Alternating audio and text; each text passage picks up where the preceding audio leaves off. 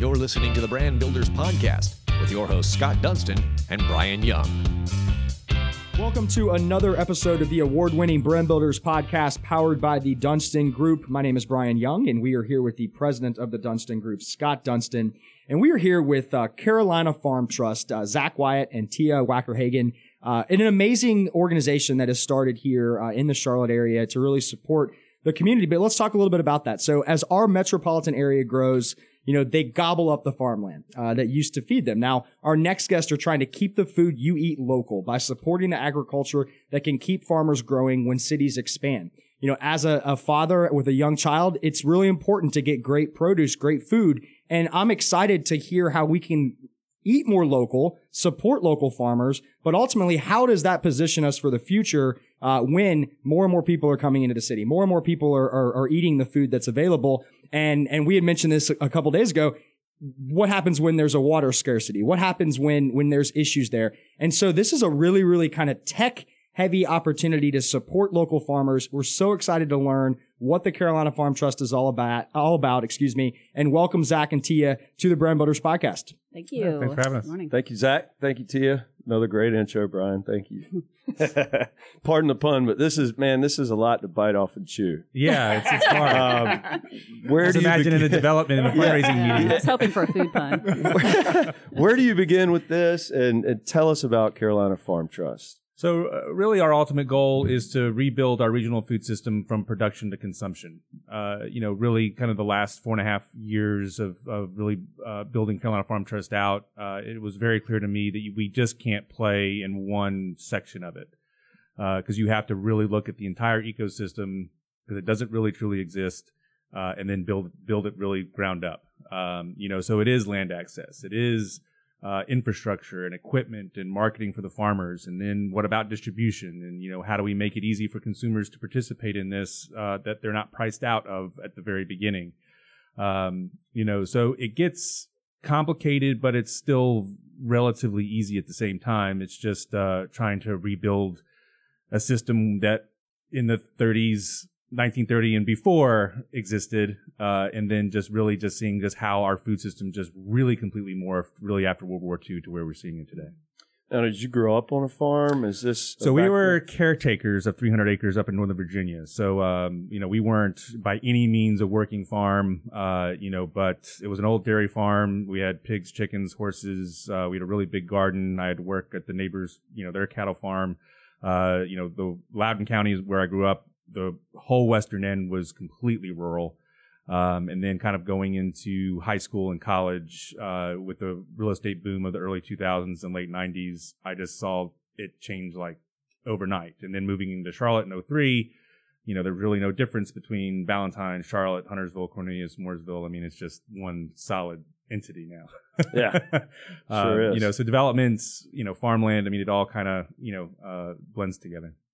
I love it. And Tia, so I want to learn, you've worked with a lot of nonprofits, some amazing nonprofits. I want to know what attracted you to Carolina Farm Trust and what are you going to do to not only take this great organization and help them, but really position them for growth and position them for the future when we don't have access to local food. Yeah. So, I worked for several organizations, Charlotte Symphony Orchestra, Isabel Santos Foundation, Charlotte Art League, a few others here and there. What really attracted me to Carolina Farm Trust was something that I'm personally passionate about. It wasn't until my mom got sick that I really started researching the basis of food. And then that really took me down a rabbit hole of access to food. While it might be easy for some to, roll on over to Whole Foods and get some organic produce, it really, truly is not that easy for a majority of the population, especially in a lower income area where you don't have any grocery store whatsoever. So this was really something that was very personal to me. I think taking Carolina Farm Trust to the next level is going to be the awareness factor. This is all about education. Again, it's easy for some people to roll into Whole Foods and get their food without thinking anything about it whatsoever. But, as the classic story is a teacher asked, their students in second grade where the meat comes from. They say this grocery store. So right there, that indicates that there's an education need in the community, of which I think that is really where the sweet spot is going to be to take Carolina Farm Trust to the next level, because this isn't just about, a low income population or a rural population or an urban population. It is it's a human issue. We might not see it right now. You might not see it in your face at this exact moment, but there could come a time where we will. Very soon. And you don't want, let's not get to that point where it does hit us in the face, right? So I'm glad that you guys and other organizations are planning for the future from that aspect. Now, Zach, tell me a little bit, what made you want to start this trust? I had a big life event, in 2014. My whole dream in life was to kind of be an entrepreneur, and I had a partnership in an IT business, and as partnerships typically go, it blew up, and I was on the losing end of the stick. And so it was just really getting wiped out financially, and I took a big risk, and I poured my heart and soul into it, and really was on its way to doing something pretty cool, and just had it yanked away. So I was kind of in a dark place, and I was just walking through the kitchen, and Scott Avett was doing a PSA around Lomax Farm, which is an incubator farm in Concord, and it just stuck. And then I just started doing some more research, and there was a lot of podcasts that were about podcasts. There was a lot of TED Talks in Manhattan that year that were on YouTube, and started watching all of that. And everybody was talking about all of these problems, but really no solutions. And that's kind of the thing that really stuck with me is you can be made aware of this, and you can watch a Food Inc., type of documentary, but what are you going to do after you watch it? There's really no alternative. And so we are spending millions and hundreds of millions on this education of how horrible this current food system is, but there's no response. There's really not an average thing people can really do, because it's very hard to buy local. You have to be very intentional on what you're doing. And so I started talking to some farmers. I started making commitments I had no business making, and making promises that I had no business making, and then needed a vehicle to go do it. So that's kind of how it got borne out. June of 2015 is when we got our IRS letter. And it's just been a fun ride. I was just kind of looking through our stuff. Our first year we brought in like 15,000. I think this year we're on track to do about 275. And, awesome. We started with no acreage, and hopefully by Monday we'll have 40 acres under management, 48 acres under management. So, things are really starting to kind of move forward. And I think 2020 is going to be a breakout year for us. And tea has been a real critical, piece of that. Now, when you say under management, elaborate on that just a little bit, if you will. So we don't own any land right now, but we have 6.5 acres under lease over in East Charlotte, 11 acres on the Union County, Mecklenburg County line, and then 2 acres in Statesville. So we're about to sign 28 acres in Huntersville, which I'm just over the moon with, because that's just a huge chunk of land in the middle of Huntersville that I know that population is going to get just very excited about. Because Tia mentioned education, but in this space, it's education by doing. Sure. Because you gotta touch people on this experience, and that's the whole thing. Here's some statistics, and statistics are just, we can all pull numbers out and skew them however we want, but whatever we want to achieve, we can find numbers to achieve that goal by leaving out other numbers. Right. But it's that experience that we're trying to kind of really create, through the events that we do, Carolina Jubilee, Night at the Museum, just people kind of getting out, onto these farms to, understand and getting this relationship back that most of the public has completely lost and is not engaged at all. So we're trying to get as much land, in, whether it's a lease, our ultimate goal is to own it, but we got to baby step it as we grow. So what's that process like by getting that lease? You get so excited. What's the end goal there?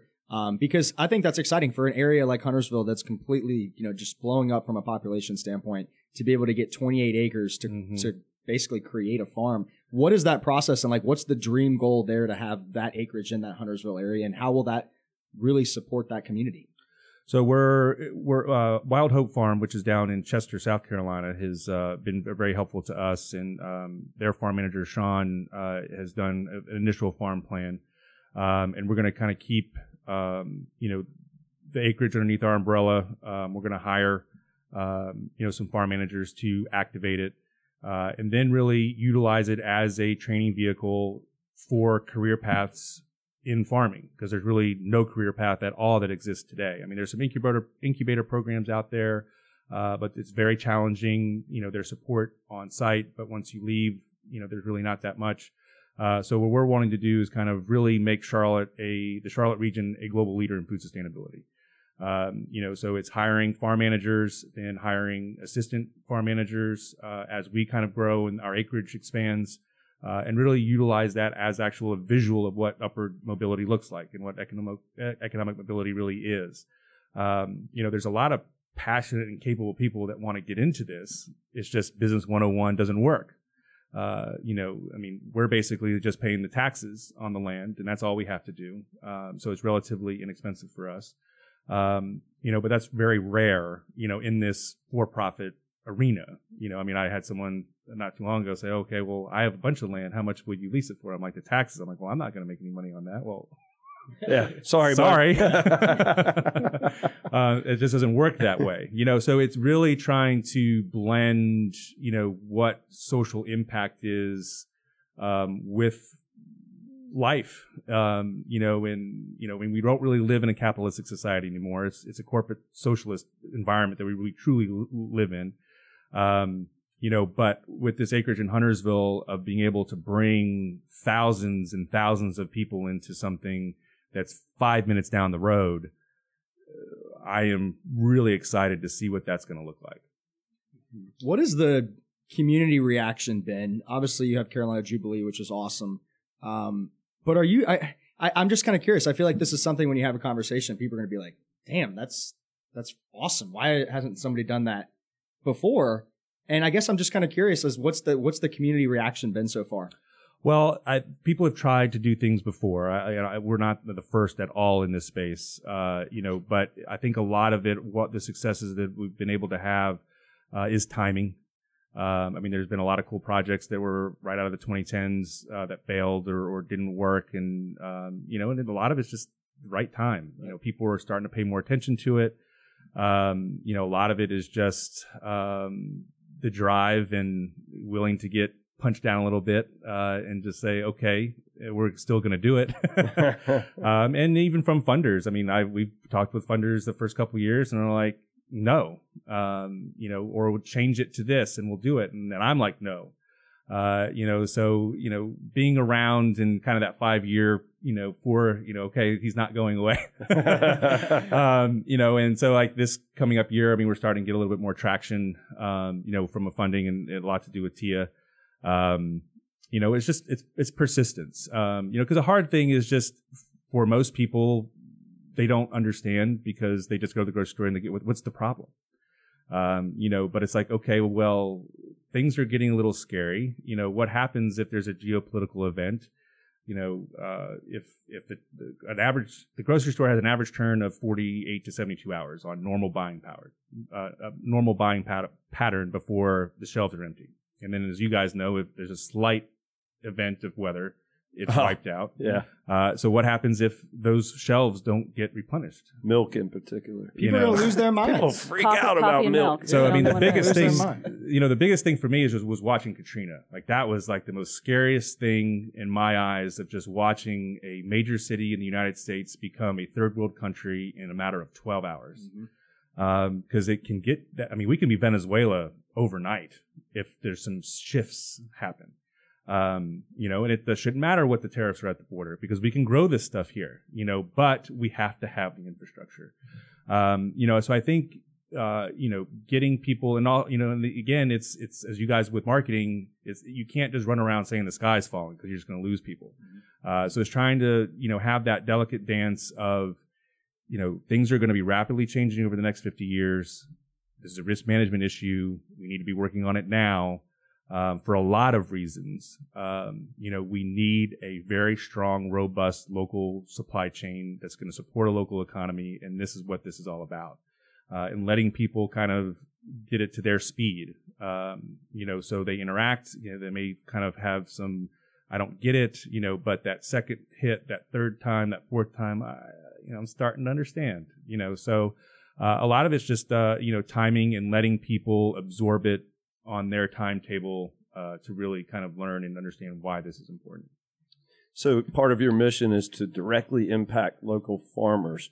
How do you qualify, or what boxes have to be checked to make that impact to that particular farm? They got to be supporting the community around them. Okay. I mean, we're not, we're not working with commodity farmers, long term. We want to work with commodity farmers to readjust what they're doing to support our local economy through, breweries, distilleries, mills.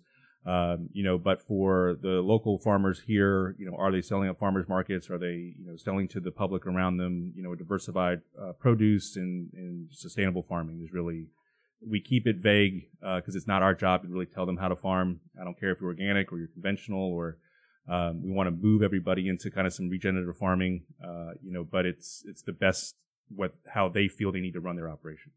And it's not just vegetables or fruits, correct? It's livestock, pork, beef, lamb, turkeys, chickens, ducks, goat. The Carolinas has. I really think the Carolinas is going to be the future California production, long term. That's awesome. So Tia, tell us, you guys mentioned funds, you mentioned partners. What exactly are you looking for out of a specific partner, and how can our community, but really how can corporations, companies get involved, and what would you tell them? Yeah, good question. So because our audience is so diverse, it can be anyone from any walk of life, we ultimately can touch everybody. So an organization or a corporation that's interested in having that access, we have several different events a year. The two major ones are, like you've mentioned a couple of times, the Carolina Jubilee and the Night of Museum. Night Museum is the one that's coming up. So that's March 26th. Thank you. March 26th. It's going to be at the Mint Museum uptown. This is a cool event because it rotates every year. So 2 years ago, it was at the Charlotte History Museum. And then last year was Levine New South Museum. And this year it is capacity 500 people. We're selling 500 tickets. The cool thing about this also is we have tiered ticket pricing. We do not want this to be an exclusive event. So it's tiered ticket pricing anywhere from $30 all the way to $100. Pay what you can. If you can't pay $30, reach out to us and we'll make it happen. So the corporations help make that possible. So to be a part of that, to help the community join this is going to be really great. Also, we're going to bring in a speaker. His name's Malik.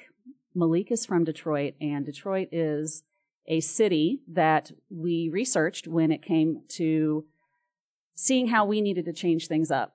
How do we need to do things differently from what's already out there to make it successful to Charlotte? And D-Town Farms is what Malik runs, and it's an amazing organization. He is a food advocate, food rights activist. So he'll be coming, and honestly, he is a little polarizing, and I think that Charlotte can definitely handle it, and I think it's needed. And so this is going to be a great opportunity to hear some pretty raw stuff, but some very real information about where we can take the city of Charlotte. So for a corporation to be involved with that, I think will be a really unique opportunity. This is not your standard gala by any sense of the word. So this will definitely be different in that regard. In addition to that, we're looking for someone to be a leader in this movement. Blue Cross Blue Shield did come on with us with a very good... Congratulations. Awesome. Yeah, thank you. With a very great investment. And we do see these as investments. These are not donations. These are investments. They will see a return in one way, shape, or form to them. So this is going to the urban farm at Aldersgate, which will be the first urban farm of many. We probably have around 5, and depending, I don't know. Is that overshooting it? We a little bit. Yeah, okay. Well, we will have 5 and then more. Director of Development says 5. Yeah. So to join an organization like Blue Cross Blue Shield and others, we got Foundation for the Carolinas involved as well with an investment. So we're looking forward to seeing who those leaders are in the community. What has been the biggest challenge for local farmers, and why are we in this position that we currently are in? The biggest challenge is consistent revenue. It boils down to that, very simply. And we've gotten to where we're at now by consolidation on the conglomerate level, and just the fast pace of life that we need, what we want, when we want it. The Amazon effect. And that's part of what, it's a little premature to kind of discuss some other things that we're kind of working on to solve that, but we are currently working on, some really cool things to make that easier. In being in the, the nonprofit space as well, there's this vision, okay, here's an idea, and then I'm just going to shove it down whoever's throat in the process that I think is best. And you can't really look at it that way. You got to look at the market where they're at. There's a certain demographic that's going to go to farmers markets. Awesome. There's certain demographics that don't care. They just want something that's easy. So how do we fill those gaps? And so looking at the different market segments and just trying to understand, what is it going to take them to buy local, and then figuring out how to do that. And that's what we're trying to do. This is just an ignorant question because I don't know. How do grocery stores decide where they buy their produce, and how can somebody that's in the community, I'm not saying, call up Harris Teeter and say, you better be buying from the Carolinas, but like, what are something that the community can do to really push that local vibe? Like, I would love if I could go into a Harris Teeter or wherever and purchase and know, like, this whole section's North Carolina or whatever, and feel good about what I'm buying, by not only because it's going to be great food, but that you're supporting local. So what could we do just from the common folk? Well, to Harris Teeter's credit, they do some local stuff. Good for them, Harris Teeter. I do shop there a lot. But a lot of it is just the infrastructure's not there. You got to be GAP certified. You have to get it there. And it's also Harris Teeter deals in bulk, and there's not a lot of farms that can handle that. And it's all about money. There's one particular farmer that I know that deals with Harris Teeter, and it's just a constant battle of, well, I can get this from Mexico cheaper than what you're wanting to sell it to me for, and you're 5 minutes down the road. So that should tell you a lot. And people, it's just economies of scale. Well, not really. It's not about, don't look at it, why is that it's so expensive, coming from a local farm. You want to know, why the hell is it so cheap? Exactly. Coming from Mexico, and why on earth are we sending live chickens across the ocean to China to process them and then send it all the way back? Those are things that are crazy. We just got rid of COOL, which is country of origin labeling. So it's getting harder and harder to understand what you're buying at the grocery store, and that's being done by design. USDA just relaxed laws for now. China is starting to grow chickens, which should be very alarming just because of all of their food issues and accountability and regulations, which is minimal. So it's not really cheaper sending all that stuff to China. There's just no regulation. Interesting. You're basically paying slave wages, with the system over there. And that's just a trend. We have dairy. The conglomerates here. We'll have, dairies over in China. They're wanting to move our entire production, to China, which is very scary and very alarming. But from the grocery store, chains here, it's just about the infrastructure and, the food waste and what we want. A cucumber. Even chicken if you go and get a free range chicken or a free range turkey, like a real one from a local farm here, it's going to taste different than the one that you get from Purdue at the grocery store. And we've been kind of trained to like that chicken, and it's all chemically designed. It's the feed that they get. All this has been, there's a factory or there's a chemical plant in New Jersey that all they do is create chemicals that mess with our neurons in our brain to crave, certain things that McDonald's and Wendy's and, all them. That's terrifying. Not to scare you or anything. So, but part of it is because once you start knowing this, you can't unknow it. Right. But the biggest thing is, kind of going back to the root is we have to focus on building this infrastructure. And that's a really hard sell to the funding community because they want these real quick wins.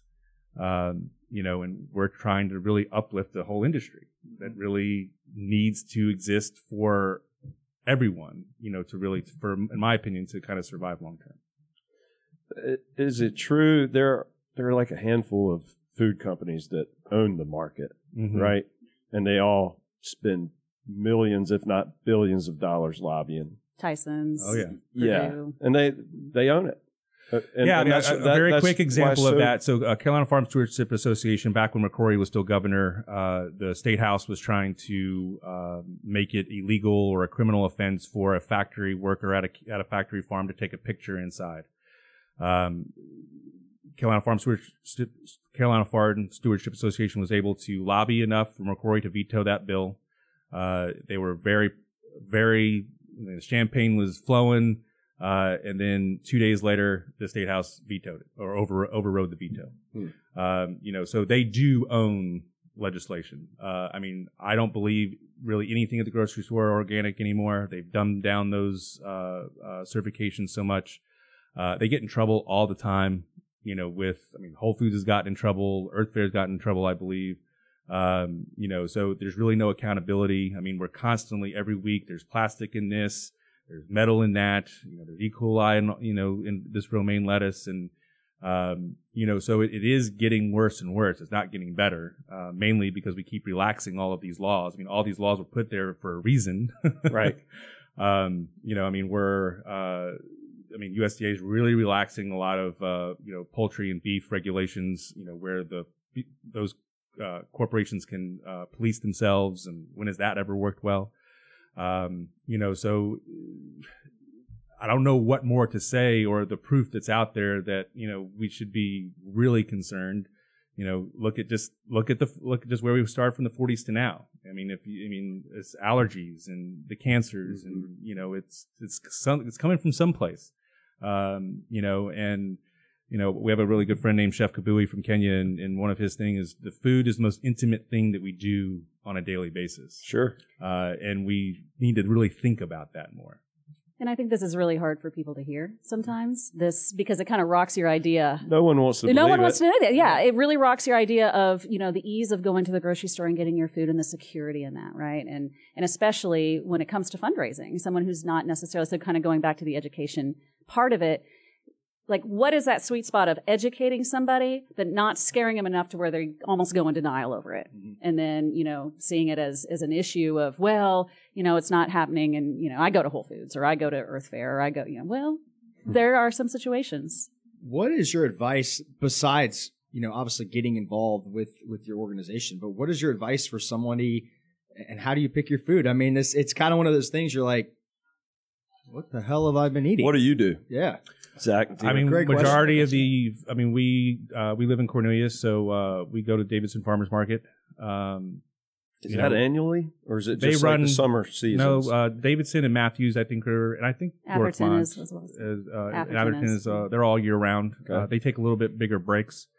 But when there are breaks, then we go to, Barbie Farms has a farm stand over in Concord that we go to. But we get all of our produce, all of our meat, everything we can get there, and then the only stuff that we kind of go to the grocery store for is stuff that we just can't get, from the farmer's market. But the biggest thing you can do is just find farms that are near you or you support, or go to the farmer's market. That's at this point in time, that's what you have to do. But we're working on some initiatives to make that process a lot easier, because it's hard for us because, we're busy Saturday morning. Yeah. We're screwed for the week, really. Then I have to make an extra trip to Concord, because Barbie Farms can really, they have, Big Oak Farm has their stuff, and they're a pork and beef farm. So Barbie Farms farm stand has, pretty good variety. But again, going back to the original point, it's hard. You have to make a really big effort to do it. And typically the people that do that have had a life event.